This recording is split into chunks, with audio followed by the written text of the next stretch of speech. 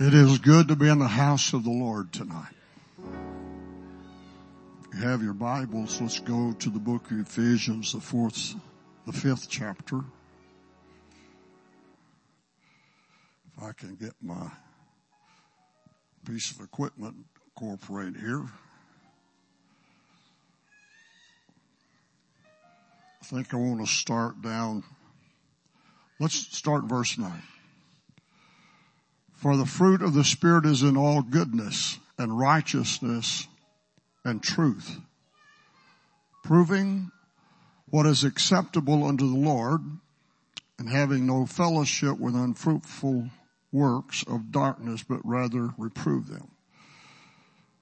For it is a shame even to speak of those things which are done of them in secret, but all things that are reproved are made manifest by the light, for whatsoever doth make manifest the light. Wherefore he saith, awake you that sleepeth, and arise from the dead, and Christ shall give thee light. See then that you walk circumspectly, not as fools, but as wise, redeeming the time, because the days are evil. Wherefore be not unwise, but understand what the will of the Lord is.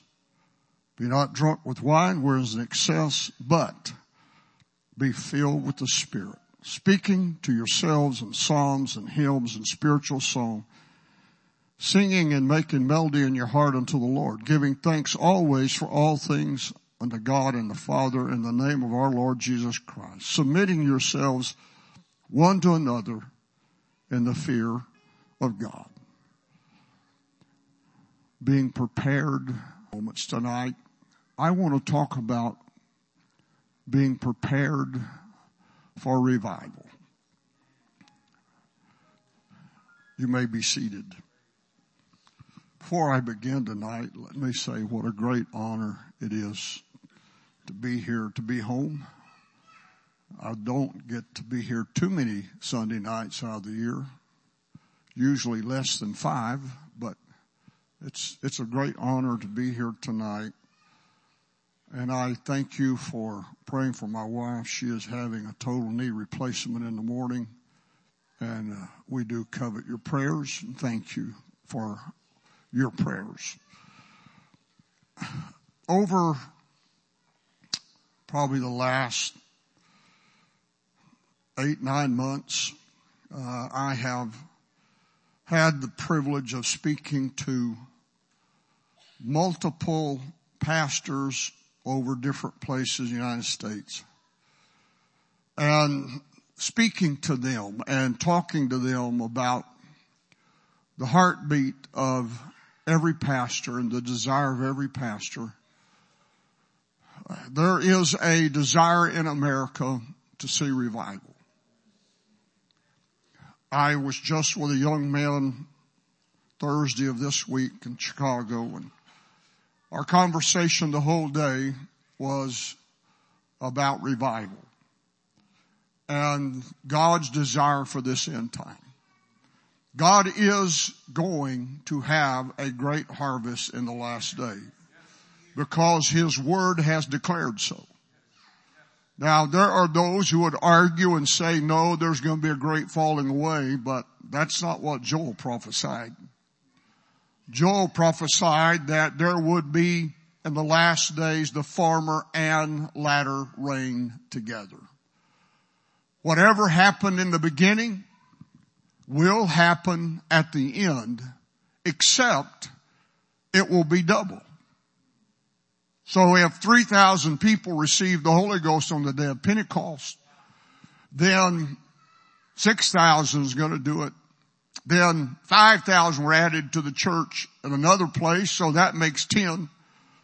Now we do have an Ananias and Sapphira, so there's a possibility that twice that's going to show up too.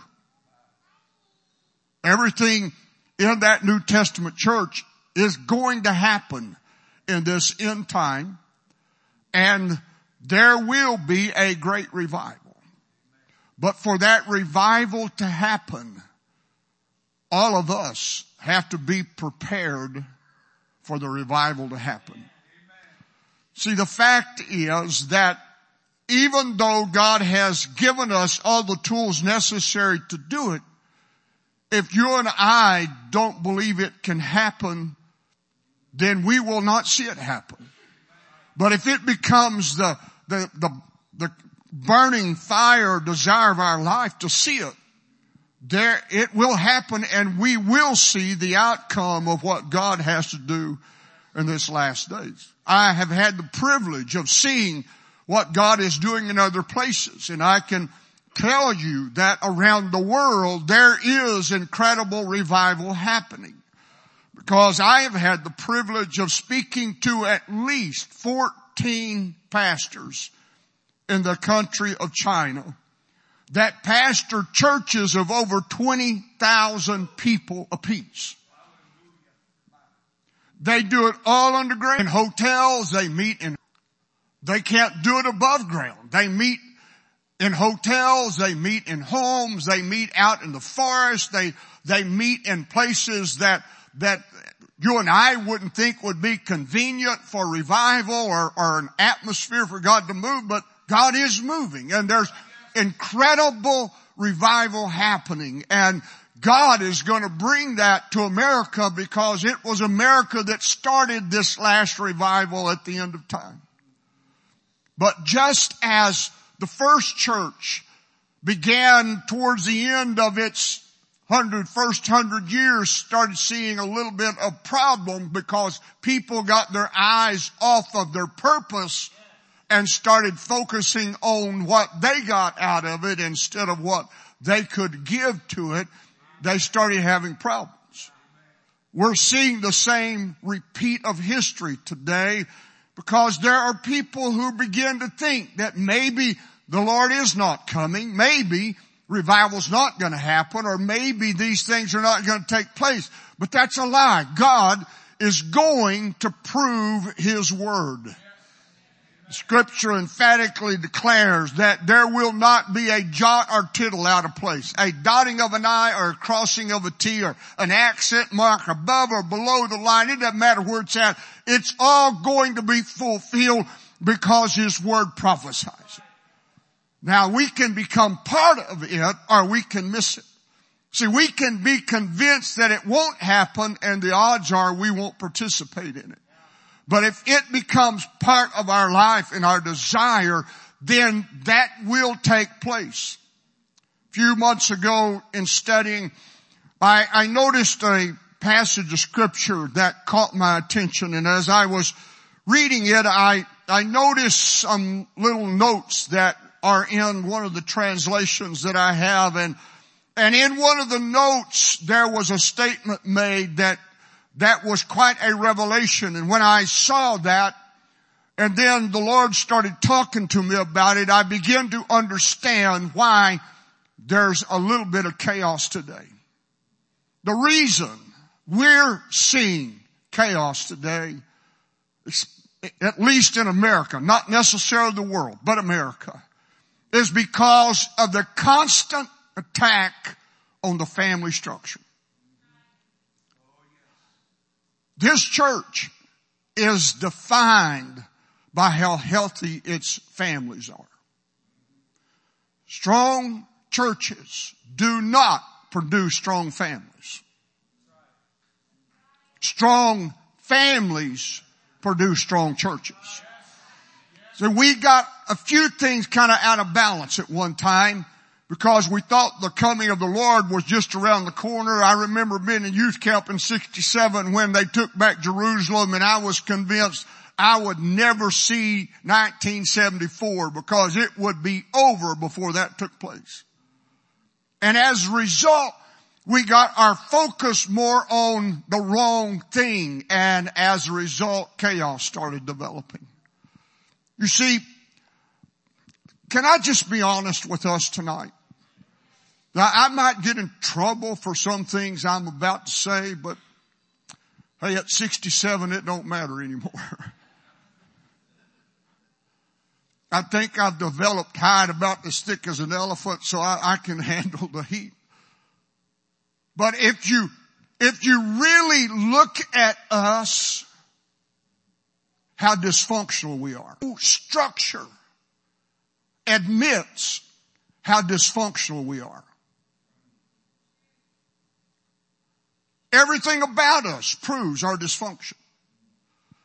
As a movement, the structure of our movement proves our dysfunction. When I point it out, I get in trouble, but hey, I'm at home. I'm just talking to you folks.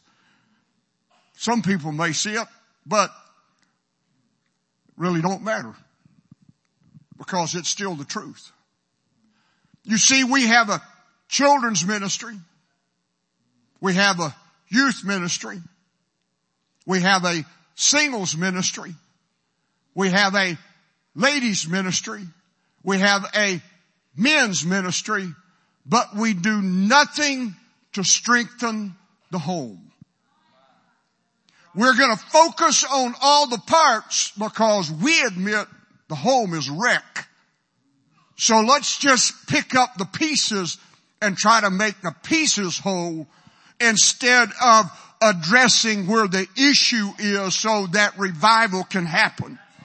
And I'm here to tell you tonight, revival in America is not going to happen until we get our home straight. If we want to see revival, it starts at a dining room table. It don't start at the front of this church. You see, the generation I grew up in was a little different than this one. We started church at a dining room table, and there were times that we didn't get to eat for a little while because mom and dad started praying and the Holy Ghost moved in our home, and the meal got cold because we just had church at home. A lot of places I go, I like to get there early. I don't like for them to pick me up. I'll ask them if I can rent a car. And I like to get to church early and park in the parking lot and watch how people come to church. I get lots of sermons. Because the fact is, we don't always come to church happy. We can pull in the parking lot with the kids hiding in the back seat, faces red, blood vessels bulged out, hands moving, and all kinds of demonstration happening inside that vehicle, and you can pull in a parking slot, open the door, and transformation happens instantly. The chaos disappears. The language changes, and we'll walk in here and shout and run the aisles and go back and pick up where we left off on the way home. What we have done is we have relegated church to this building. And the only time you got to act like a child of God or behave like a child of God is when you show up here. And when you show up here, then you have to put your church on and you have to do the right things here. But you can go home and be an evil person. Saddest thing I ever discovered in studying human families in America is when you go to church, they don't get better, they get worse. When 53% of Americans admit using violence in their families on a yearly basis, you go to church, it's 60 to 63%. When 33% of Americans admit using violence in their family on a weekly basis, you go to church, it's 40 to 43%. See, we've used church so we to fix our problems instead of changing ourselves. So we come and we try to pray through over things instead of fixing the problem that we can't pray through over. If I cut my hand, I don't go get my Bible and read to it. If I cut my hand, I go to the sink and I turn the water on and I wash it out, and then I get some kind of antiseptic and put on it. When I was a kid, Mom had this little black bottle that had a glass rod in the middle of it. It had this orange stuff in it. She'd pull it out and start rubbing that glass rod all over your hand. It'd light you up like a Christmas tree. You'd start screaming, blow, Mama, blow, blow, blow. It'd burn all of the germs off. Called mercurochrome. Then she'd put a bandage on it. A few days later, scab takes place, it's healed because God put healing in the body. You fix physical problems physically, spiritual problems spiritually, and soul problems through the soul. You can't pray enough to fix a physical problem. You can't pray enough to fix a suke or soul problem. You're going to learn how to change your emotions, your passions, your desires. No one can change that but you. I've got to change those things. If I want those things out of my life, I'm the one who has to do something to make that different. And if I choose to, I can change my life, but I've got to make a decision to do so. Now, if there's sin involved, I've got to repent. But if it's not a sin issue, it's an emotional issue, praying will not change it. I can pray all I want. You see, the sad fact is 68 to 80% of all sexual abuse of children happens in a religious environment where people pray a lot. How does that happen? You see why God has a problem with us? See, Jesus said a heaven or hell issue is what you do to kids. From what I can find, it's the only time Jesus said you're going to go to hell. Be better cut your foot off, cut your hand off, pluck your eye out than to offend one of these little ones. God hates it. But we keep doing it. And we justify it. And then we don't understand why the move of God doesn't take place like it ought to. Because how's God going to bless me if I've offended the people sitting beside me? That'll never happen. For revival to take place. My brother Charles and I heard a doctor make a statement one night that changed my life. I'll never forget the statement he made. The statement he made in the hospital was there's no healing outside of a family environment. If you don't have a family, you can't heal. But if you've got a strong family, you can heal. Family is God's healing institution for the world. That's why this church is called the family of God. And the issues that we have in family, we drag into this place and we make this place the same as the other place because of the issues of our life and because we're not handling or dealing with these issues. If I want my life changed, then I've got see, we've come up with the people I say I love. See, we've come up with all kinds of ways to help people control their lives. Now we have covenant eyes, so you can put it on your computer so your eyes don't go somewhere. Why don't you look at that guy in the mirror that you face every day and say to that guy in the mirror, you know what, you're not going to wreck my life. Why do we need somebody else to control us instead of us controlling ourselves? I know of people that have incredible structures of accountability in their life, but it becomes a crutch. Instead of me taking care of me, I'm depending on something else to take care of me. And these things don't work. If I'm going to change my life, I got to start recognizing and realizing that the problem is not outside. It's not some evil force trying to wreck my life. It's that devil I look at every morning in my mirror that I brush his teeth, that doesn't like to behave. My friend, Brother Stone King, told me several years ago, 20-something years ago, he said, Brother Hughes, the biggest struggle I've ever had in my life with my flesh was between the ages of 50 and 60. I said, no, that can't be true. He said, yes. Mine didn't stop at 60. Here at 67, it's still just the biggest enemy I've got to address every day of my life. And it has this ability to destroy everybody around me.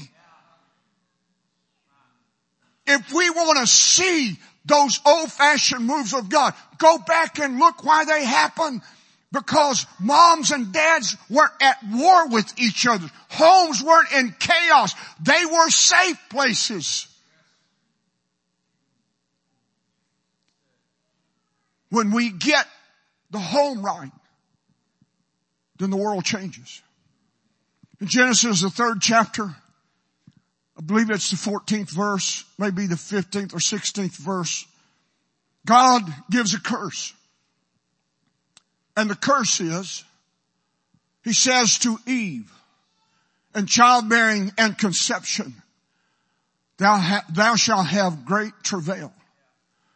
Thy desire shall be to thy husband, and he shall rule over thee. Well, I have a little note in my Bible that when I touch it, there's this big dissertation shows up. And when I read it, it was quite shocking because the translation is kind of wrong. See, we seem to think that God says to the lady, because of what you did, you're going to always have a passion for him. That's not what he said. What he said was, you see, the word desire that's used here is the same word desire in chapter 4 where God said to Cain, sin has desired thee. The literal translation has nothing to do with passion or lust. It has to do with control or manipulation. So God says to Eve, because of what has happened in this garden, like the same battle. Forward. Every male and every female is going to fight the same battle. And here's the battle that's going to show up in every home, in every life. And the battle is she's going to try to control him. And the instant she tries to control him, he's going to dominate her. So the curse of the garden is because of Adam and Eve's failure, our flesh is going to show up and become the deciding factors of our life unless we choose to live spiritual life instead of carnal life. If we don't learn how to control this flesh and get this flesh under control, then we will let our flesh dictate what happens in our house, and we'll have an ongoing war between a husband and wife that will torment kids, that will wreck society, that will destroy the world because we can't come to grips with flesh.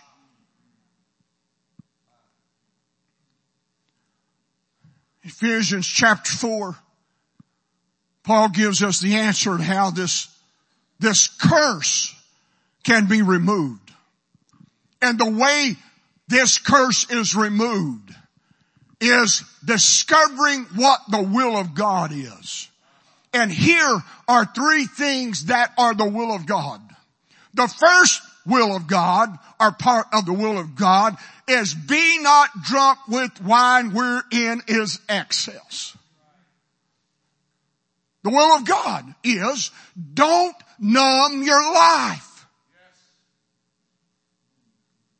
Don't allow things to become numbing agents that numb life so you don't have to deal with life. And folks, it don't have to be alcohol. It don't have to be drugs. You can use a whole lot of other substitutes to numb life that do the exact same thing that drugs and alcohol do. Several years ago, I landed on a Monday. Leanne picked me up at the airport on the way home. She said, there's a pastor been calling all day trying to find you. And so on the way home, my phone rings. And I answer the phone and it's him. He said, Brother Hughes, I need you. I said, okay. I just landed. I can come next week. No, I need you now. Now? Yeah, now. How? Just as soon as you can get here, I need you here. So, I just got home. I've been going all weekend. I can't come right. Please, I need you. My wife, hearing the conversation, says, it's okay. You can go. I said, if I can probably come tomorrow, but do you have any clue what that's going to cost? I don't care. Doesn't matter what it costs. $1,200 plus for an airline ticket to go the next day. So I get a ticket, get on an airplane, fly to another city, get off airplane at the airport. He picks me up. We start riding to his church. On the way to his church, he starts telling me what wonderful people these two people are I'm about to talk to. Now, if they're so wonderful, why am I here?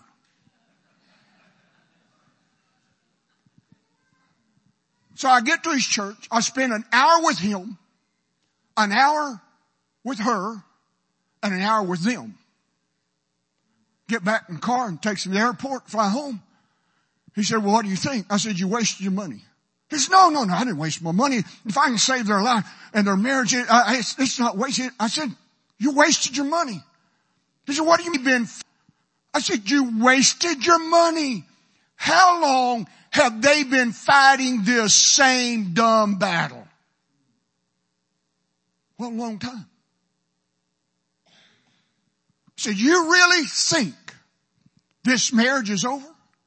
Yes, she says it's over. I said, it's a lie. It is not over. He happens to own the largest heating and air conditioning company in his town of several million. His income is $50+ million a year. She gets a brand new car every January. All she's got to do is tell him what she wants. New ones parked in the driveway. Whatever she wants, it's there. This whole episode is over the fact that he cut her allowance. She used to get $10,000 a month to spend. Now she only gets $5,000 and she's mad. I said, sir, every woman in your church would swap places with her in a heartbeat. If you think she's going to get rid of that, that is not happening. But I don't care what they're saying. You've been hearing this same story. I said, you got a real problem. He said, well, but they're good people. I said, they may be, but they're using your church to numb their lives. She's the prayer coordinator. When they have a problem at church, anybody calls her, she gets her team together, they meet at church, and they pray until something happens. God's gonna bless you in spite of dumb stuff you do, and you're gonna think God don't have a problem with what you're doing. But I'm here to tell you that because you get blessed is not an indicator that God is stamping His approval on your life. He's the men's director. They can't get along at home, so they go take the church over. And that's what happens in homes in Pentecost. It's when families, I have no clue what I'm doing this for tonight, but I tried everywhere in the world to get God to let me go a different direction.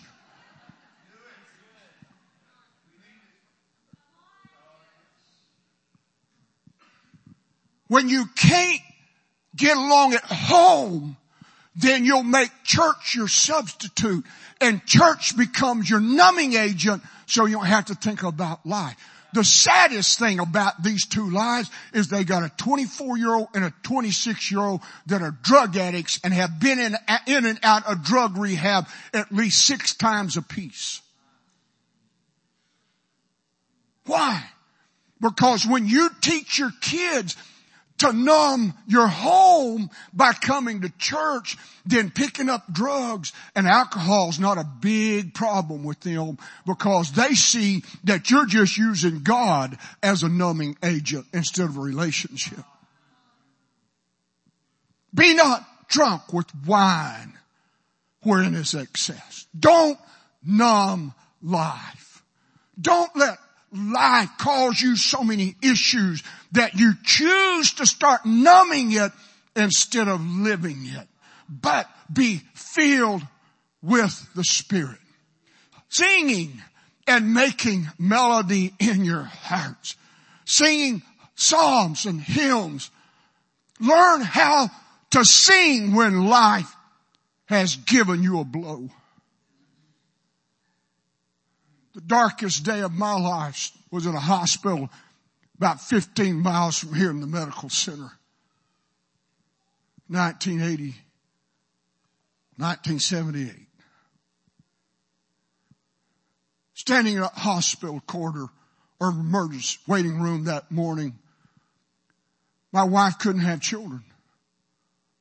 T.W. Barnes came to Life Tabernacle and said, if any ladies here can't have children, if you will come to the front, I'll pray for you. Lord will give you a child.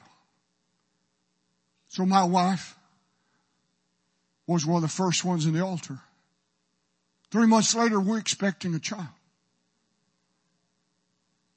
We're not supposed to have any. She's not supposed to have the ability to have any children. But a child is conceived. We were ecstatic. The church had a marriage retreat on top of a mountain outside of Mena, Arkansas, Queen Wilhelmina Hotel, if I remember correctly. And we were there. We went, rode on a bus. While there, she went into labor. She's just 6 months pregnant. We had to be flown home in a private plane. 3 days later, little boys delivered that only lived 5 hours. And when that doctor walked through those doors and said, Mr. Hughes, and I said, yes. And he said, your son expired, and turned around and walked off. I was devastated. I was crushed. I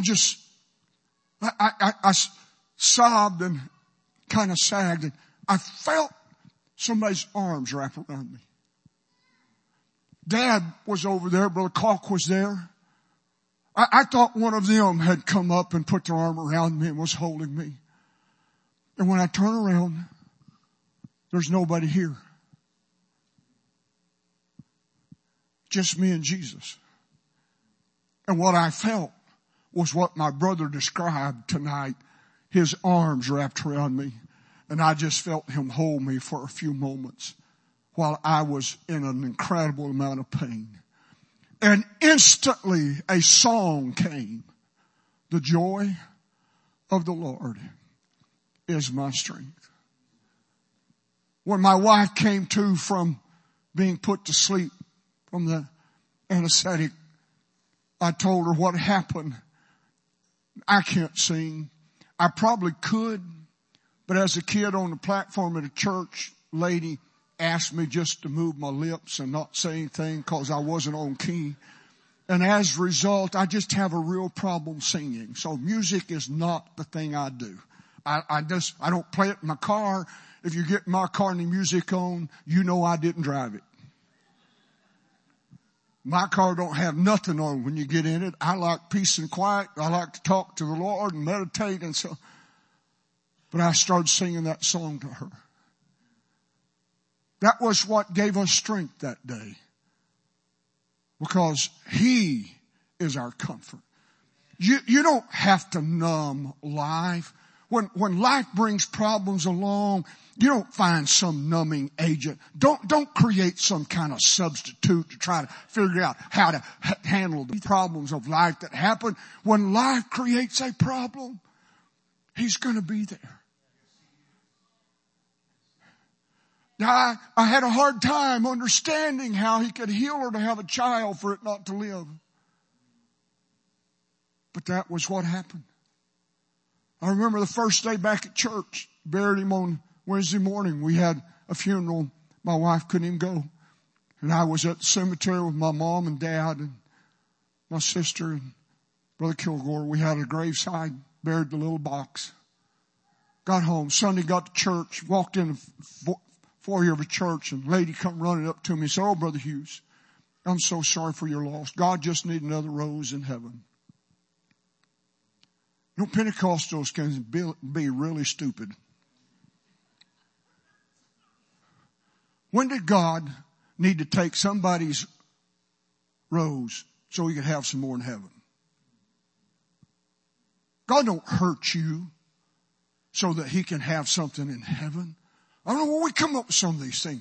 God is the greatest Father in all the world. He doesn't abuse us. He doesn't hurt us. He doesn't do that bad things to us. He treats us with incredible dignity and respect because He loves us unconditionally. There's none like Him.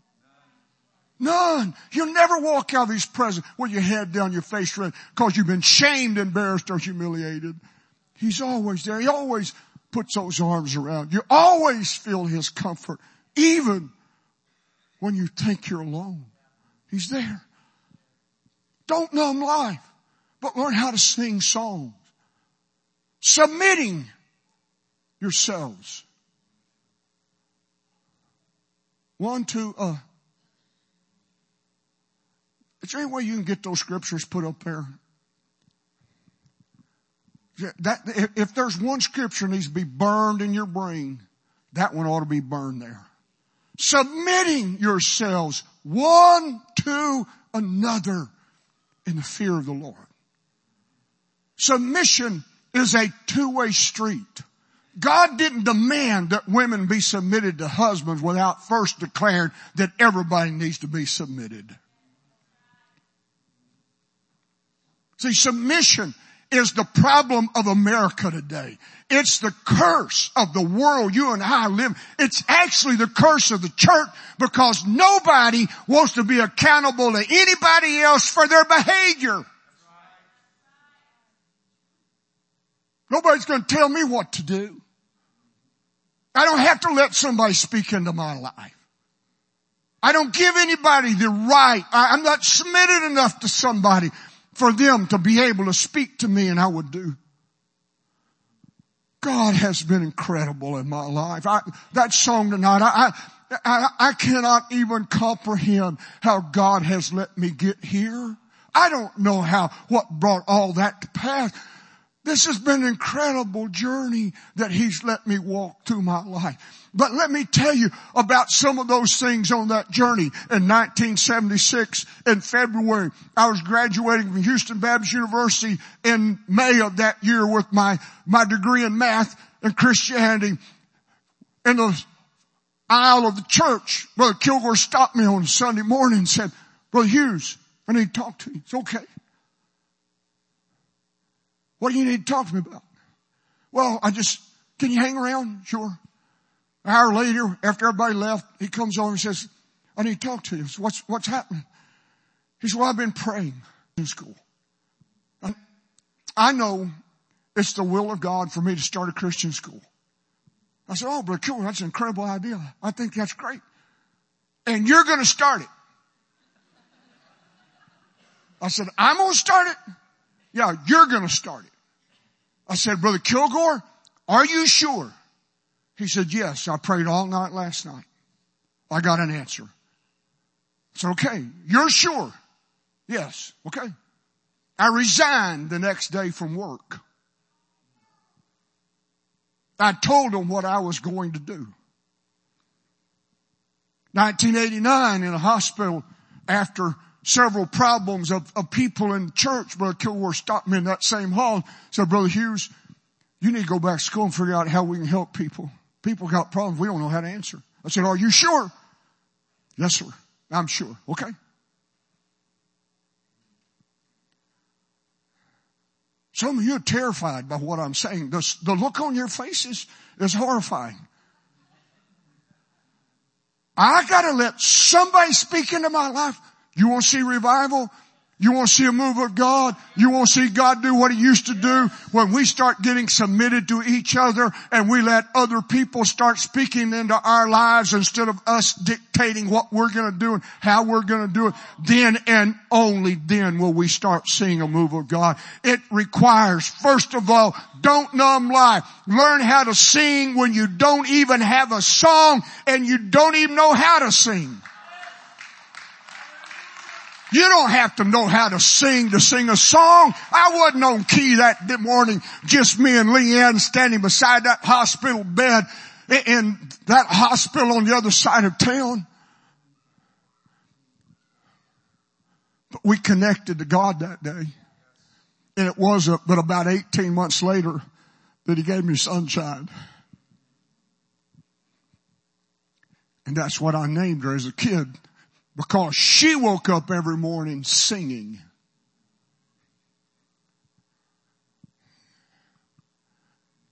See, we can either complain about life, or we can just learn how to say, okay, it doesn't matter what life has produced or what life is causing. It doesn't matter. It doesn't matter. I'm going to learn how to sing a song. It might not even be a good day to sing a song. The sun might not be shining today. It might be raining. Storms might be coming. There may be chaos all around. But whenever you can learn to sing, no matter where you're at or what's happening, and get past the bottle so you don't have to numb it to start with. If you don't numb it, you'll have a song when you don't even know how to sing the song. And when you get the song without numbing it, it's not hard to be submitted. Now, I've traveled all over the United States. Mark used to travel as much as I did. And people got really confused because they thought he was my son. And I have been to multiple places that have asked me how my son's doing.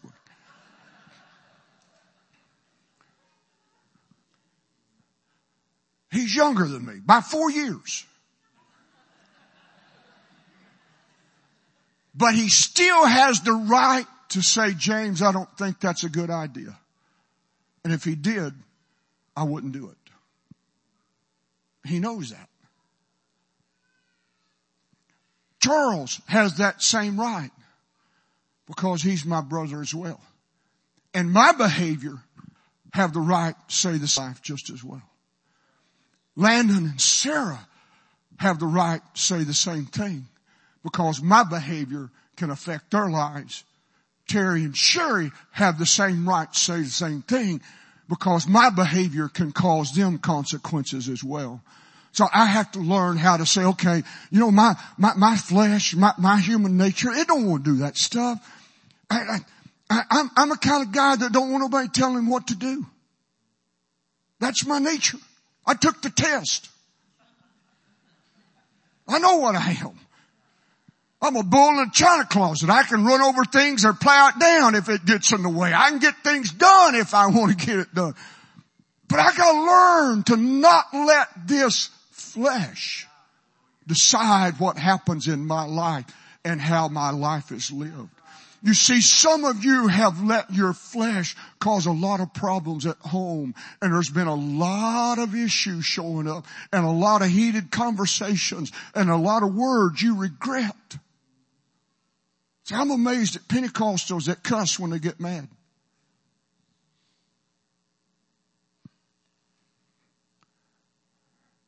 I'm just amazed. And we say things to each other like, why'd I marry you? And we think words don't have an effect. But they're permanently etched because every time I start to sing, I hear those words, just move your lips. They have a permanent effect. I can't get it out. I've tried. I wish I had that rag called selective amnesia and I could run that one off so it wouldn't ever bother me again, but it's there. So I just have to learn to deal with it. It ain't going to wreck my life. It's not going to control me. I've learned to live life without music. Okay? That's just me. I'm not telling you that's what I've had because of words that were said by people at church. Because this is God's family and this is God's hospital. If that world's going to ever heal, it's going to start right here with you and I getting our lives healed. And when we get our lives healed and we get the junk out of our lives, then our lives change. If we don't, submitting yourselves one to another in the fear of the Lord. And every man can quote verse 22. Wives, submit yourselves to your own husband. But you never read the one before. So my wife has just as much a right to know where I'm at, who I'm with, and what I'm doing at any time if she wants. My grandkids have the right. My daughter has the right. My son has the right. Know where I'm at, who I'm with, what I'm doing. Because I don't want to be evil. And if I give this flesh 1 ounce of opportunity, it will become incredibly evil. So I got to make a decision. No, that's not going to happen. Now, that battle hadn't been easy because I've missed a whole lot of meals controlling flesh. Because my routine every morning is, you're not going to act like a jerk today. I can see you right now. You're not wrecking my life. When I go to bed tonight, I'm going to look at you again. And we're going to decide who won. And if by chance you won, tomorrow you don't get breakfast, you don't get lunch, and you don't get supper because you're not wrecking my life. Do you hear me? You're not wrecking my life. Supper. If that don't get you attention, the next day you're not going to get breakfast, and you're not going to get lunch, and you're not going to get supper. If that don't get your attention, the next day you won't. Now I haven't had to go more than 2 days, I can tell you that.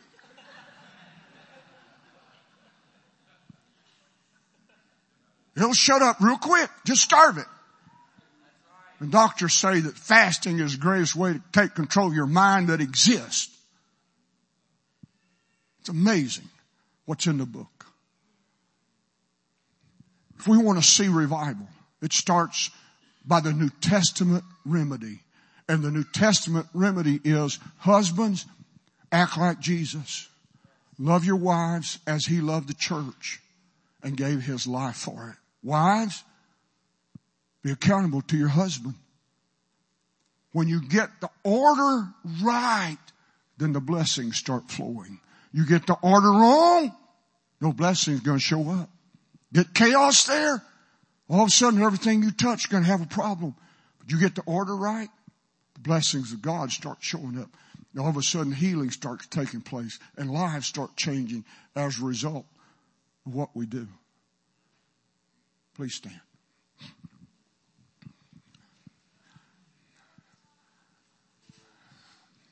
I want to ask you to do something tonight that I've done all over America.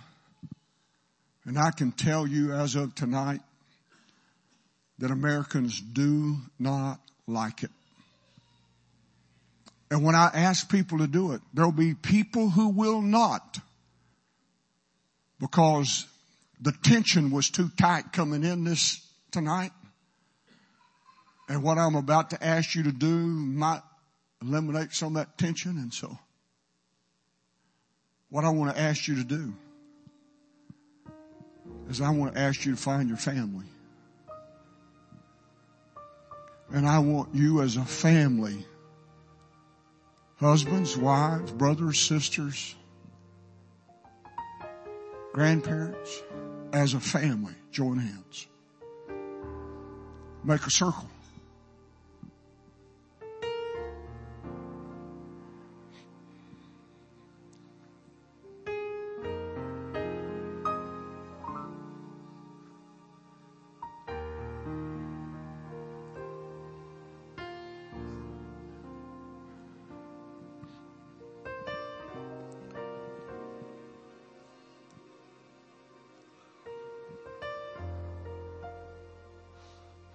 If you don't have a family, this is the family of God. Pick one of these out and join it.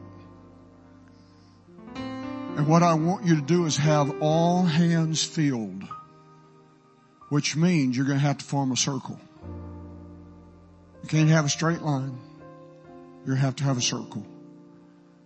And I want you to pray for one another. If it's just two of you, stand facing each other and take each other by both hands. And what I want you to do is I want you to pray a blessing into the life of the people that you have your hands touching tonight. I want you to pray that their lives become totally blessed. But you got to have a circle. So stand facing each other or make a little ring. And I want you to pray for one another. Will you do that? Gracious Father, thank you tonight for our families. Lord, I know Satan's desire is to destroy every home that's here tonight, because in doing so, he wrecks this church and he destroys its ability to affect its world and to reach its world. So Jesus, I pray tonight that you'd bless every man that's here to become the man he should be to his world. The father he should be to his children. The husband he should be to his wife. Lord, I pray that he would lead his home as the priest of his home and worship and spiritual things tonight. Lord, I pray tonight you'd bless every lady that's here tonight to become the lady she should be for her world, the mother she should be for her children, the wife she should be for her husband. I pray that she would learn to teach her children and bring them up in the nurture and admonition of the Lord, because you've given her incredible abilities to teach and to nurture. Lord, I pray tonight that you'd bless our children to become the vessel of honor that you have created them to be. Lord, I pray that they discover how valuable they are to you and all the talents you put in their life, and that they would use their talents for your glory, and doing so they prove what your will is. God, I pray tonight that you would bind our hearts together in the unity of the Spirit and the bond of peace. I pray, Lord, that your Spirit would become the glue that holds our lives together, and that we would let you become the center of our hearts and our homes and our lives. And we would be at home what we are at church. That we would live the life in front of our children. We would teach them how to grow up in your glory and your beauty and your grace. We'd remind them of your glory and what you have done for us.